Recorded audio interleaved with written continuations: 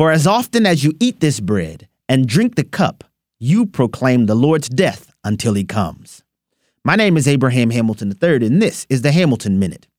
Buzz Aldrin is the famed astronaut who planted the American flag on the moon and explored it for some 21 hours. What many don't know, however, is what Mr. Aldrin did to commemorate the moon landing. Aldrin, a committed Christian and elder in his local church, marked the incredible occasion by celebrating Holy Communion.